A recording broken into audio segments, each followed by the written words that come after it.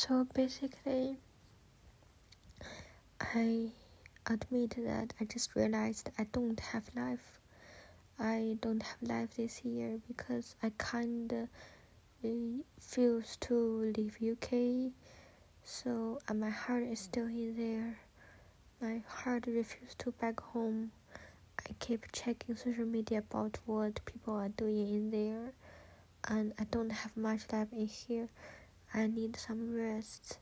So I sleep a lot and I keep doing things, but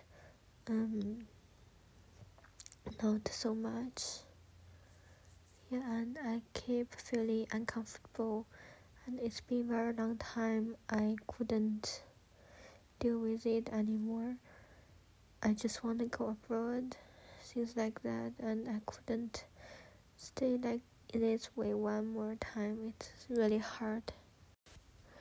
So basically, I feel like I have some mental health problems because the way I think has some serious problems. I wish someone can help me to overcome this.